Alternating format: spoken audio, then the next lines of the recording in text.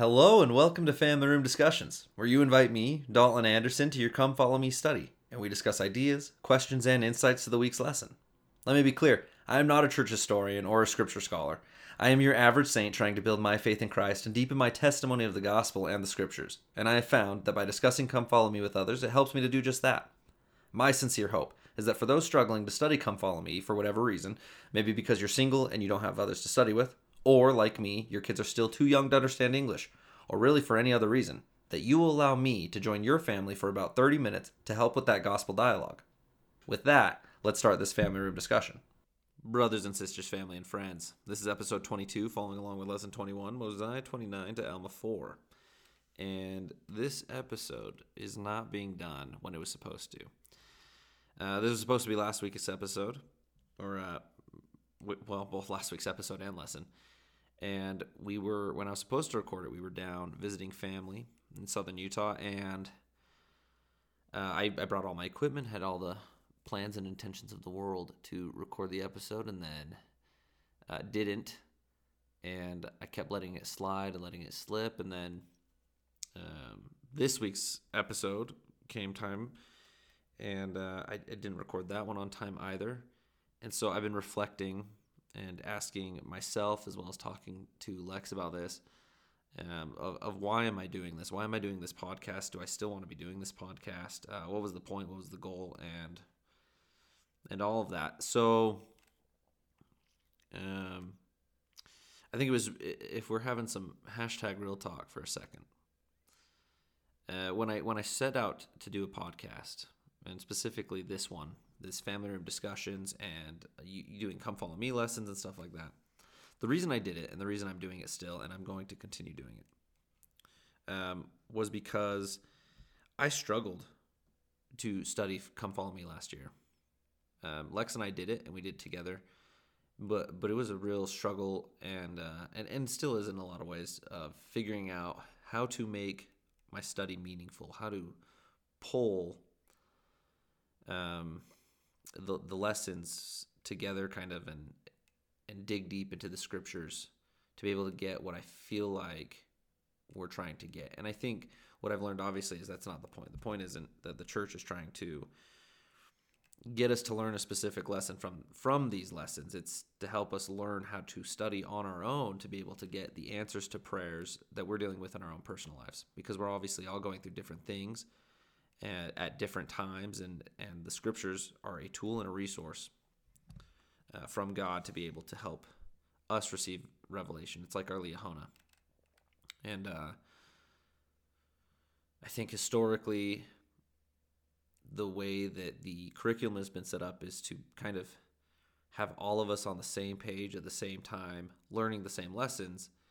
And it's my belief that the brethren and many leaders in our church, men and women, have noticed that it hasn't been, with some people it works and some people it helps, and then with others it hasn't helped strengthen testimony, and so how do we combat that, right? And I think this was the answer, was Come Follow Me. So I won't keep rambling on with my thoughts of Come Follow Me, other than to say the reason I wanted to do this podcast, and I'm doing this podcast, is not to gain a following. It's not to make money. I have no plans to monetize this or to advertise or anything like that, which is a good thing, since the ad revenue that would come from this would not break $1 per episode. So that's good news. And it's a good thing I didn't set out to make a following, because I haven't. I have listeners. I know I have listeners. I'm not sure who you are. I appreciate you listening to my ramblings. But you know what? I think when I set out to do this, the point was that I wanted to help myself more than anyone, to give myself a focus and a reason to study, which I've done, and I really love doing it, and it's helped me a lot. But then also to be able to help my friends and family who had the same struggles I had and have, just by being a person who can be a sounding board for things, of saying, hey, this is what I'm going through. These are the lessons I'm learning from Come Follow Me. And, maybe this is something you are going through as well. That I don't know, you can listen to someone who's going through it and is willing to kind of share those personal experiences. And so this is where the hashtag Real Talk comes in. I think I got I lost sight of my vision of why I'm doing this in the last couple weeks. I think I realized maybe I did want a following. Maybe I did want to have like 100 listeners, 200 listeners, thousands of listeners, so on and so forth. And this has definitely not grown like that in the slightest. I've had a lot of great support from friends and family, and I really appreciate you guys for listening. If I'm being honest, I don't think that if I wanted to make a following, this isn't the way to do it. And so that's where, this week has been good. I've really reflected and decided that I'm not doing this for a following. This is for me. This podcast is for me, and it's also for anyone that it can help. But in the end, this wasn't about having anyone listen to me. This is mostly to make sure to encourage me come and follow me, and I genuinely want to hear from other people what they're learning and studying, because that helps me more than anything. And so with all that being said, this was a long rambling of where my head's been at with this podcast. And, I don't know. I hope that makes sense. Maybe why I didn't post, or why I didn't do this on the time. Like, I wish I would have. But I think the good thing is that I've recommitted and reevaluated where I'm at. And I recognize that my vision isn't where I kind of got sidetracked along the way of thinking like, wow, no one's really listening. That's not the point. If I want a following, then I think obviously that I need to do a different podcast. And maybe that's the case. And maybe this will help even a little bit more for the three of you that are listening. I've been really trying to figure out where I want to go with my career one day. And I know that I'm a creative person. Well, at least I think I'm a creative person. Maybe I'm not. But I like being creative. I like thinking outside the box. I just like thinking in general. And that sounds probably kind of weird. But taking a problem and then mulling it over and figuring out ways to solve it, is something I really am passionate about. And I would love to be doing that in a career aspect.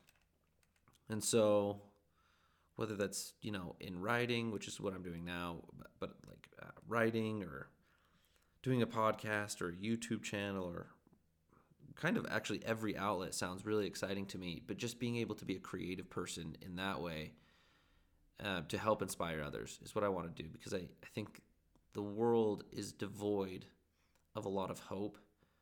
And I would love to be a bright spot in the world for people, where it can be an escape from the constant news cycle, an escape from the daily problems we go through, and just someone that can help more than anything. That's what I want. That's my dream. So, this was 8 minutes too long of explaining where we're at. So I'm going to jump right in now to the actual lesson of what I learned. But I appreciate those that have been listening, and hopefully I can be able to have you on the show as a guest, because I'd love to hear. And actually, just reach out to me. If you've been listening to this podcast, reach out to me. Just text me or send me a Facebook message, and let's get you scheduled if you're open to that. Let's get you scheduled to come be a guest on the podcast, and let's talk about Come Follow Me lessons, if that's cool with you. So without further ado, the introduction. Some might see King Mosiah's proposal to replace kings with elected judges as merely wise political reform, but to the Nephites, especially those who lived under wicked King Noah, this change had spiritual significance too. They had seen how an unrighteous king had caused iniquity and great destruction among his people, and they were exceedingly anxious to be free from such influence. This change would allow them to be responsible for their own righteousness and answer for their own sins. Of course, the end of the reign of kings did not mean the end of problems in Nephite society. Cunning people like Nehor and Amlici promoted false ideas, non-believers persecuted the saints, and many members of the church became prideful and fell away. Yet the humble followers of God remained steadfast and immovable, despite what happened around them. And because of the change enacted by Mosiah, they could cast in their votes to influence their society for good. And the part I like from this is they were exceedingly anxious to be free from such influence. In that middle part about as they're changing from having an unrighteous king and how unrighteous kings cause great destruction. The exceedingly anxious to be free from such influence is something I think we all feel of, wanting to be in a government where we are free from the influences of unrighteousness. So going into ideas for personal scripture study. The first chunk says I can be a positive influence in my community. And, it's funny, my thoughts on this would have been different if I would have done this lesson when I was supposed to. And with things happening in the world right now, my focus on this has actually been enhanced. But I'm going to just keep it to what I had been thinking when I originally studied this lesson. So it says, just 5 years into the reign of the judges, a crisis arose that would test Mosiah's declaration that the voice of the people would usually choose what was right. The issue involved religious freedom. A man named Amlici sought to deprive the people of their rights and privileges of the church. Have you noticed religious rights being threatened in your nation or community? What do you learn from the way the Nephites responded to this threat? My answer to that is absolutely. I've absolutely noticed religious rights being threatened in my community and nation. And but more than that, I think what I've seen is just religion in general being under attack, specifically on social media, which can be a great platform for people, but can also be just a horrible place. And in a lot of ways, it seems like religious people in general seem to be under attack, just period, with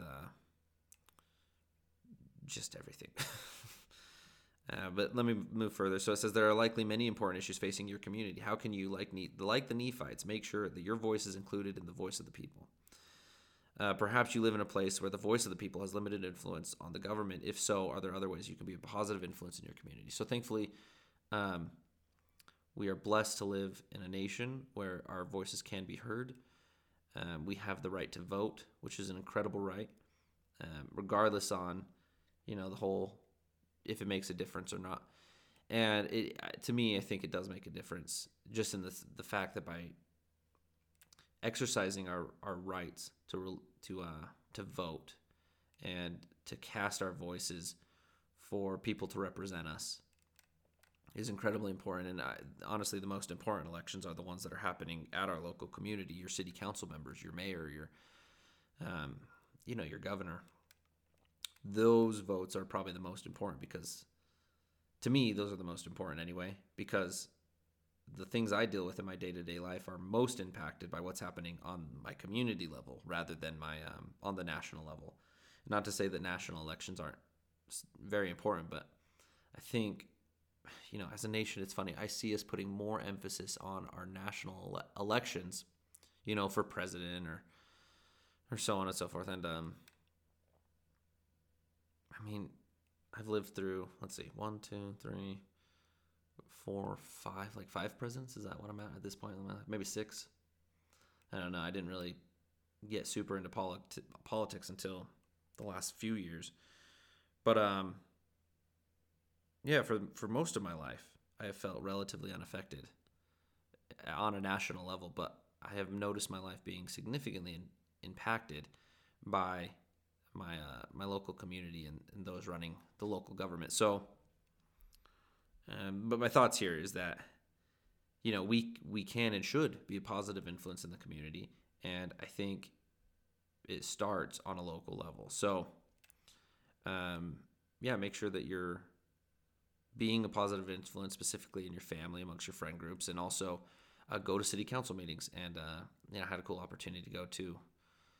I don't know if it was a city council meeting or what this was, but my father-in-law is a county commissioner for Garfield, in Garfield County in southern Utah, and he invited He invited me and Lex to go watch one of the council meetings at the county level, and it was really cool to see the process and people be able to voice their opinions in a public forum, and it's interesting. If you've never been part of the process, go. I recommend and encourage you to go. Just sit in, because it's open to the public, and just listen. You'll hear some interesting things. You'll probably hear some things you don't like, and I think it's a beautiful process, and we're so blessed to live in a country where we do have the freedom of speech and things like that. So in the next chunk, it says, I can recognize and reject false doctrine.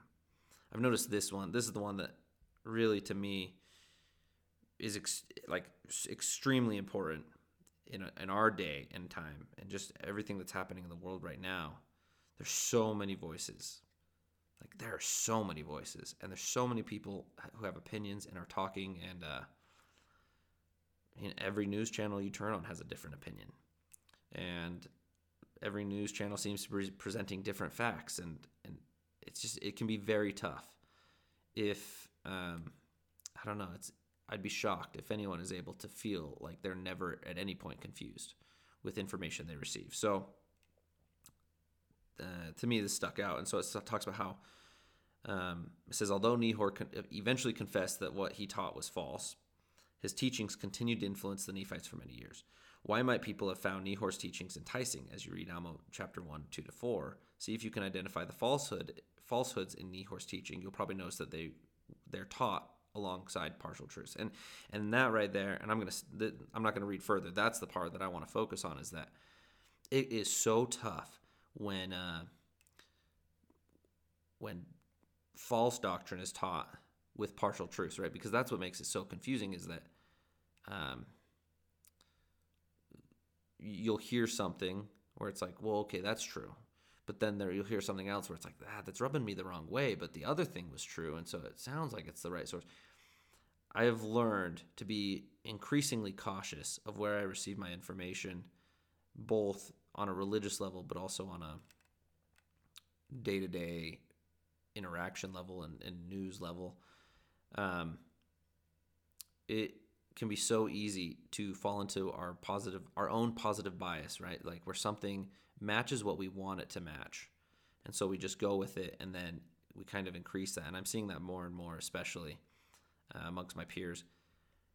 And something that I love, the lesson that I learned from my entire college experience, was to question everything, and not to be obnoxious about it, but to find the truth, right? That's what we're doing, is trying to find the truth. And so specifically in the church,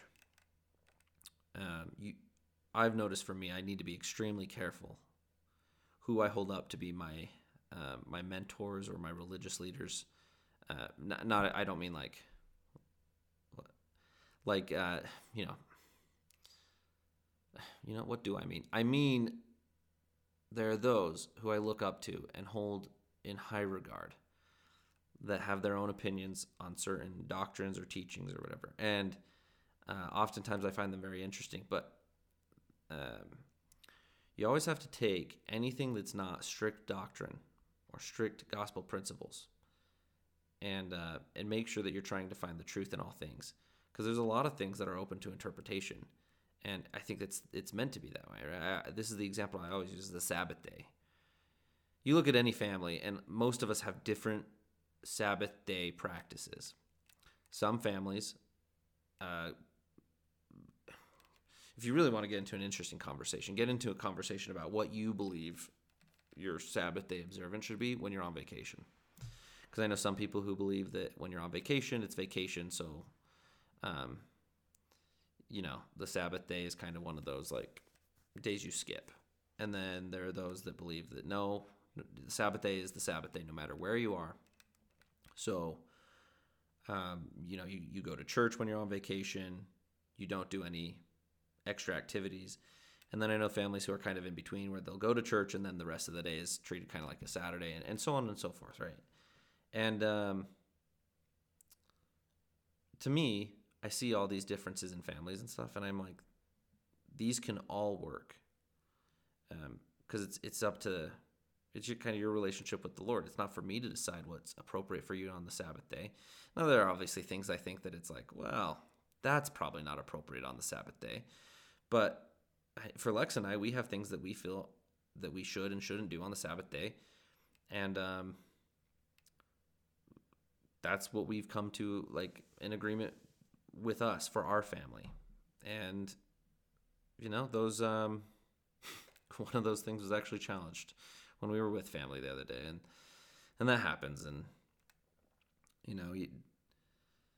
the point is that you just don't let anything separate you from the love in your heart. But that could be frustrating. Anyway, that's beside the point. But that's, those are my thoughts there. It's just like, find your truth and make sure to reject anything that's false, and just be so careful with any information you're getting. I know that's what I have to do, and I think we're going to have to increasingly be wary of that, especially because of the prevalence of social media, the fact that anyone kind of has a voice, and some people are just more convincing than others that they should be listened to. It's not always going to be easy, and I think if Nehor had social media, he would have had a massive following and led a lot of people astray. So be cautious is kind of my takeaway from this. And then also, the next chunk, true disciples of Jesus Christ do not set their hearts upon riches. And I'm not going to read the whole thing, but if you go down to kind of halfway through, it says, based on what you find, how would you describe the attitude that humble followers of God have towards riches and prosperity? What do you feel inspired to change about your own attitude? To me, the humble followers of God with this attitude about riches and prosperity are the ones that always recognize that comes from God. And they constantly are thanking God. They're always pointing back to Him. And that's not just with riches and prosperity. That's with all blessings, all gifts, all things. Is like the people that I see in life that I'm like, that's a humble person. It's not because they're constantly like, what is the word I'm trying to think of, where you like tear your own self down, not defame and not deface. The word. Yeah, I'm sure you know what I'm talking about. But debase. Is it debase? Maybe it's debase themselves. Yeah, we'll go with that one. So debase themselves. It's not the ones who like are constantly putting themselves down or making jokes at their own expense. Although I do love a good sense of humor that with someone who's able to do that in a funny way. But no, it's the people, to me, that are the ones that always point back to God. Like every blessing they have came from God. And those are the people I like to follow and listen to and have around me. And that's just both, like, it's funny. There's I've seen this growing up and throughout my life where there's a spectrum of people, right? Where it's a belief where if you have money, you therefore must be evil. I don't know which community is teaching this or which communities are teaching this. But I'm like, especially amongst the saints, right? I'm like, are we not reading the same Book of Mormon where in Jacob it talks about seeking riches is actually a good thing as long as you're doing it in the name of the Lord and trying to bless others and whatever. Like, it's not wealth that's inherently evil. It's what you do with it, right? It's the decisions you make with it. So I know plenty of wealthy people that aren't very kind and aren't very generous, and people that I don't super look up to. And I also know a ton of people that are extremely wealthy who are saints, just absolutely amazing people. I don't want to really name names, but one person that comes to mind right away is Scott Anderson, of Zion, the president of Zions Bank. That man is one of the kindest and just most humble individuals that I have had the great opportunity of getting to know. When I was looking for a job, he allowed me to come into his office on a Saturday and meet with him and take like 30 minutes to an hour of his time seeking advice on, job searching and things of that nature. And like, I'm a nobody. And he treated me treated me like I was a somebody and made me feel like I was a somebody. And when I left his office, I left a better person. And that's the type of attitude that I want to have when it comes to wealth, because, as Lex and I are trying to grow both our family, but also our existence in this life, one day I hope that we are able to be wealthy so that we can bless others abundantly. That's something I truly hope for. And so that's the type of example I want to be, is that even if I were a somebody, even if I was someone that people wanted to follow or whatever, that they would be like, no, he's the real deal. He's not just a fake. He's not a phony.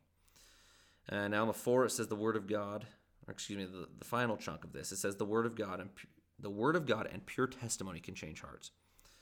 It says, not the whole thing, but a segment of this says, some might say that the office of chief judge would have put Alma in the best position to solve the problems he saw among his people. But Alma felt there was a better way. What impresses you about his approach to helping his people? And I talked about this with my family. My favorite part of this is that he kind of had the best of all worlds, right? But he recognized, to me, what I see is that he recognized the gifts he had, the talents he had, and that they weren't being utilized by having to stay as chief judge. Like, he knew that he was a powerful missionary. He knew that he could change the hearts and wills of people through the Holy Ghost, that he could bring the Holy Ghost into people's lives. But the only way to do that was to step down. And, later we'll see how people attack him for this, essentially saying, like, you would have had influence, but because you're not the chief judge, you have no influence here. Like, this was a humble decision he had to make. It's kind of like you're at the top of the game, and then you're like, but I can be utilized better. And that's what I love about Alma's example, is that he was at the top of the game, the most influential person in the land, and he said, my gifts and talents aren't being utilized to the fullest, and I'm going to do it. I'm going to be used by the Lord in the best way possible. So it's not about being elders quorum president. It's not about being, well, of course I don't think this exists anymore, right? The high priest group leader or whatever, or the bishop in the ward. It's, are you utilizing your talents in a way to bless those around you, regardless of your calling? And that's something that I have over the years been working to develop and work on, is that I need to be, it doesn't matter if I have a calling or don't have a calling. It's how am I utilizing my talents for the Lord? So then in the next section, ideas for family scripture study and family home evening, I'm going to skip around real quick because I love this one. I actually loved, typically I kind of skip over this section, but this one I actually love. But let me just dive fast. So Alma 1, 19 to 25, part I liked was maybe you could practice ways to respond appropriately when others attack your beliefs or our beliefs. A fantastic activity, and I think it's like something that really needs to be practiced in the home because this is the best way. Role-playing on the mission for me was one of the best ways to prepare for a lesson. I think the same thing goes with dealing with our day-to-day experiences. We're going to see more persecution as time goes on. Knowing how to deal with that in a graceful and Christ-like manner is going to be vital in our survival. Alma 3:4, next chunk, says, what messages might we send intentionally or unintentionally with our appearance? It's funny. I don't want to go back to the mission, but on the mission, I remember there were elders that had a problem, friends of mine that had a problem with like people judging them for their appearance or the way they acted or whatever, and they were like, everyone is accountable to God. Like, it shouldn't be on me. And over time, we learn, right, that we 100%, like our appearance and the way we act, the things we do, 100% influence whether others will listen to us or not. And, it may be fair and it may be unfair, but that is the facts of the human experience. You can't change it. So to fight it is kind of futile, in my opinion. But I do think it's really important that, like I know this for sure, the way I dress or the way I act or the way I carry myself 100% influences what others think of me. And I know for me, I have really tried to make sure that I carry myself in a way that, you can't control what others think of you, but you can control if you would feel comfortable standing in front of God and accounting for it, because that's what we all have to do. So keeping that in mind, especially for teenagers, where I know that the temptation there is so real. In the next chunk, Alma 4, 2-3, it says, near the bottom, you might then discuss how the challenges of waking up physically help us understand the challenges of waking up spiritually. And I just love that. For me, like, waking up has been tough. Really, the challenge isn't waking up. The challenge is going to bed on time. And I always love this. My mission president would say that your day doesn't start at 6:30 in the morning. Your day starts at 10:30 p.m. the night before, because the way that you, like, essentially daily planning, like, so at 9 p.m. is when our day starts for the next day, because that's when you sit down to daily plan with your companion and all that and take care of that. And I need to get back into that habit. I used to be super good at planning for my, like, thinking of it that way, and then I came home and I've fallen out of that belief. But I know that my life will be that's something I want to practice again, is that my day starts when I prepare for my next day the night before, and that's how you prepare for success. The next chunk, Alma 4:10-11, it says, how can we avoid being a stumbling block to those who do not belong to the church? And I think number one is be a genuine human being. Be a good person. Number two, don't avoid talking about the gospel, but don't do it in a way that's also like that you're coming at an angle. And this takes practice, and like be gentle with yourself, right? Because you're not going to get it perfect. But I really love Clayton Christensen's book, The Power of the Everyday Missionary. He talks about this, where he wanted to be a good example and wanted to be a good missionary, and so they found a couple who they wanted to teach the gospel to, and they became friends. They got together, all these things, and as time went on, they invite the missionaries over, and this couple said that they didn't feel like the gospel was for them. And so then he was like, okay, so then he went to the next name on his list, right?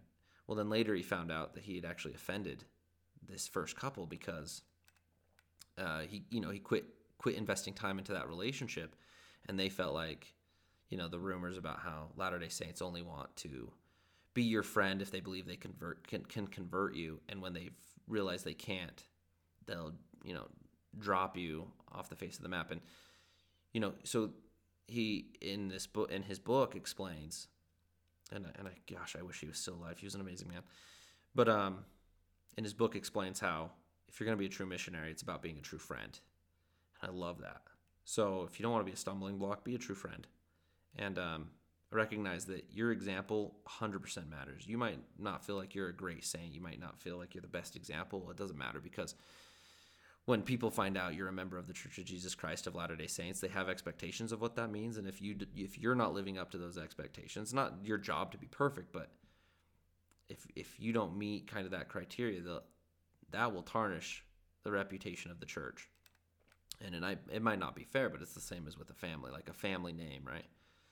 And it's a responsibility and a duty of each member to really take that mantle and carry it. And there's like no apologies to be made there, right? Like, that is what we're doing. We're taking upon ourselves the name of Jesus Christ. And like, I mean, man, the risk he's taking on all of us, because we're clearly not up to the bar, but that's what he does, is he makes us better. And so, yeah, and I got nothing to add on the last chunk. So let's quickly go into the scriptures I loved, and there are a ton, so buckle up. So the first one comes in Mosiah 29:2, and I actually had to pull out my scriptures for this one, so you're going to hear, shuffling of pages and whatever. All right. So, like I said, Mosiah 29:2, it says, "And it came to pass that the voice of the people became, saying, We are desirous that Aaron thy son should be our king and our ruler." The one thought I had here was, does this mean Aaron was the oldest? And it doesn't have to mean, but the reason I wonder this is because I always thought Mosiah was the oldest, just because it kind of sounds like he was the leader and interactions that happened later on or whatever. And yeah, I think Aaron was the oldest. Okay, next one is Mosiah 29:8. It says, "Now I say unto you, let us be wise and consider these things, for we have no right to destroy my son, neither should we have any right to destroy another if he should be appointed in his stead." I love that. Let us be wise and consider these things. How often do we stop and consider things? I feel like so often, especially in this world of quick answers, quick responses, and quick emotions, we don't stop and consider and think through and ponder. And that's something that I want to be better at doing, is stopping, considering and pondering, and I would love to be a wise human being. All right. Verse 13, same chapter. Therefore, if it were possible that you could have just men to be your kings who would establish the laws of God and judge this people according to his commandments, yea, if you could have men for your kings who would do even as my father Benjamin did for this people, I say unto you, if this could always be the case, then it would be expedient that ye should always have kings to rule over you. And I thought that was interesting because obviously in the United States of America, we do not have a king. We have a democratic republic. And it's interesting that if we could have righteous kings, then it would be expedient to have a king. And it reminds me of in the Federalist Papers, and I don't remember which one. Back in the day, I used to remember it was either like 10 or 57. Anyway, one of them says, if men were angels, if you remember this line, if you know the Federalist Papers, and I don't have it memorized anymore. I did back in Mr. Ochoa's AP history class back in high school. Anyway, it was if men were angels, and essentially the whole point is like, then we wouldn't need a government with laws. But because men aren't, we have to have a checks and balance system, right? So it's just interesting, the parallels and clearly God's influence, right? Like the lesson here in the Book of Mormon, the lesson in our, like the American founding. It's like you know that this country was set apart by God, and like he's in full control. So then in the next one I like was in 29:26. Says, now it is not common that the voice of the people, and here's the page turn, desireth, page turn, anything contrary to that which is right, but it is common for the lesser part of the people to desire that which is not right. Therefore, this shall ye observe and make it your law, to do your business by the voice of the people. And I think that's an extremely important principle that is being lost in America, at least in thought, not in practice, which is that it's the voice of the majority that makes the decision. And it is true that the day that the majority starts choosing evil is the day that I think we're lost. Mosiah 29:34, it says, and he told them that these things ought not to be, but that the burden should come upon all the people, that every man might bear his part. And just how, it's not right for the government to get their wages off the backs of the people, which is also my argument for lower taxes. All right, in Mosiah 29:46, it says, and it came to pass that Mosiah died also in the 33rd year of his reign, being 63 years old, making in the whole 509 years from the time Lehi left Jerusalem. It's just fascinating to me that here we are, not even halfway through the Book of Mormon, and we have covered that much time. And Christ is, keep this into perspective as we go through Alma, okay? Christ is coming in less than 100 years, or like not to America, but he will be born. In the timeline, Christ will be born in less than 100 years. And it's just fascinating how much ground Alma covers and how much changes with the people and all these things. Because so far, like, the Book of Mormon is like jumped. We've jumped hundreds of years per like Jerem, Omni, and then all of a sudden Alma like slows back down. So it's just fascinating. All right, so and then next verse, we're almost done. Alma 1:6, and page flip. It says, and he began to be lifted up in the pride of his heart, and to wear very costly apparel. Yea, even began to establish a church after the manner of his preaching. And this is what we need to avoid, right? Being lifted up in the pride of our hearts, wearing costly apparel for the sake of costly apparel, for the sake of appearance, and then obviously, establishing a church for the sake of money. And I think that's an example you can see in other churches or in church leaders, right? It's not about the actual gospel. It's about what's in it for them. Chapter 2, verse 4, it says, therefore, if it were possible that Amlici should gain the voice of the people, he being a wicked man, would deprive them of their rights and privileges of the church, for it was his intent to destroy the church of God. And that part about would deprive them of their rights and privileges of the church is the part that really just stuck out to me, is that it's so important that our religious freedoms and liberties be protected, because without that, it just makes it incredibly more difficult to be able to practice our religion. Okay, so then in Mosiah 4:10, says, "And thus ended the 8th year of the reign of the judges, and the wickedness of the church was a great stumbling block to those who did not belong to the church, and thus the church began to fail in its progress." And that's something we want to avoid. Obviously, is that we allow wickedness in, because once we do, then the church does not prosper and we fall. And finally, chapter 4, verse 19, it says, "And this he did, that he himself might go forth among his people, or among the people of Nephi, that he might preach the word of God unto them, to stir them up in remembrance of their duty, that he might pull down by the word of God all the pride and craftiness and all the contentions which were among his people, seeing no way that he might reclaim them, save it were by bearing down in pure testimony against them." And I love that. Alma is a boss, and I love that example of him, and just that he knew what he needed to do. He knew the gifts he had been given, that God had given him and placed in his charge and care to be able to help his brothers and sisters. And then he does it. And that is the example for all of us to follow, is that we need to utilize the gifts that we've been given to be able to help others and to bless others and to bring others back unto Christ. That is the goal, and that is what we are all trying to do. And when we do that, then we will find true peace and happiness, no matter what is happening in the world. And so anyway, once again, I apologize that this did not come out. I know no one is offended, because there's not that many of you listening. But nonetheless, I appreciate that you listen anyway, even though half the time it's just me rambling. And I would say I'll see you in a week, but actually you're going to see like 3 podcasts all posted on the same day. So you'll see me real quick. Thanks.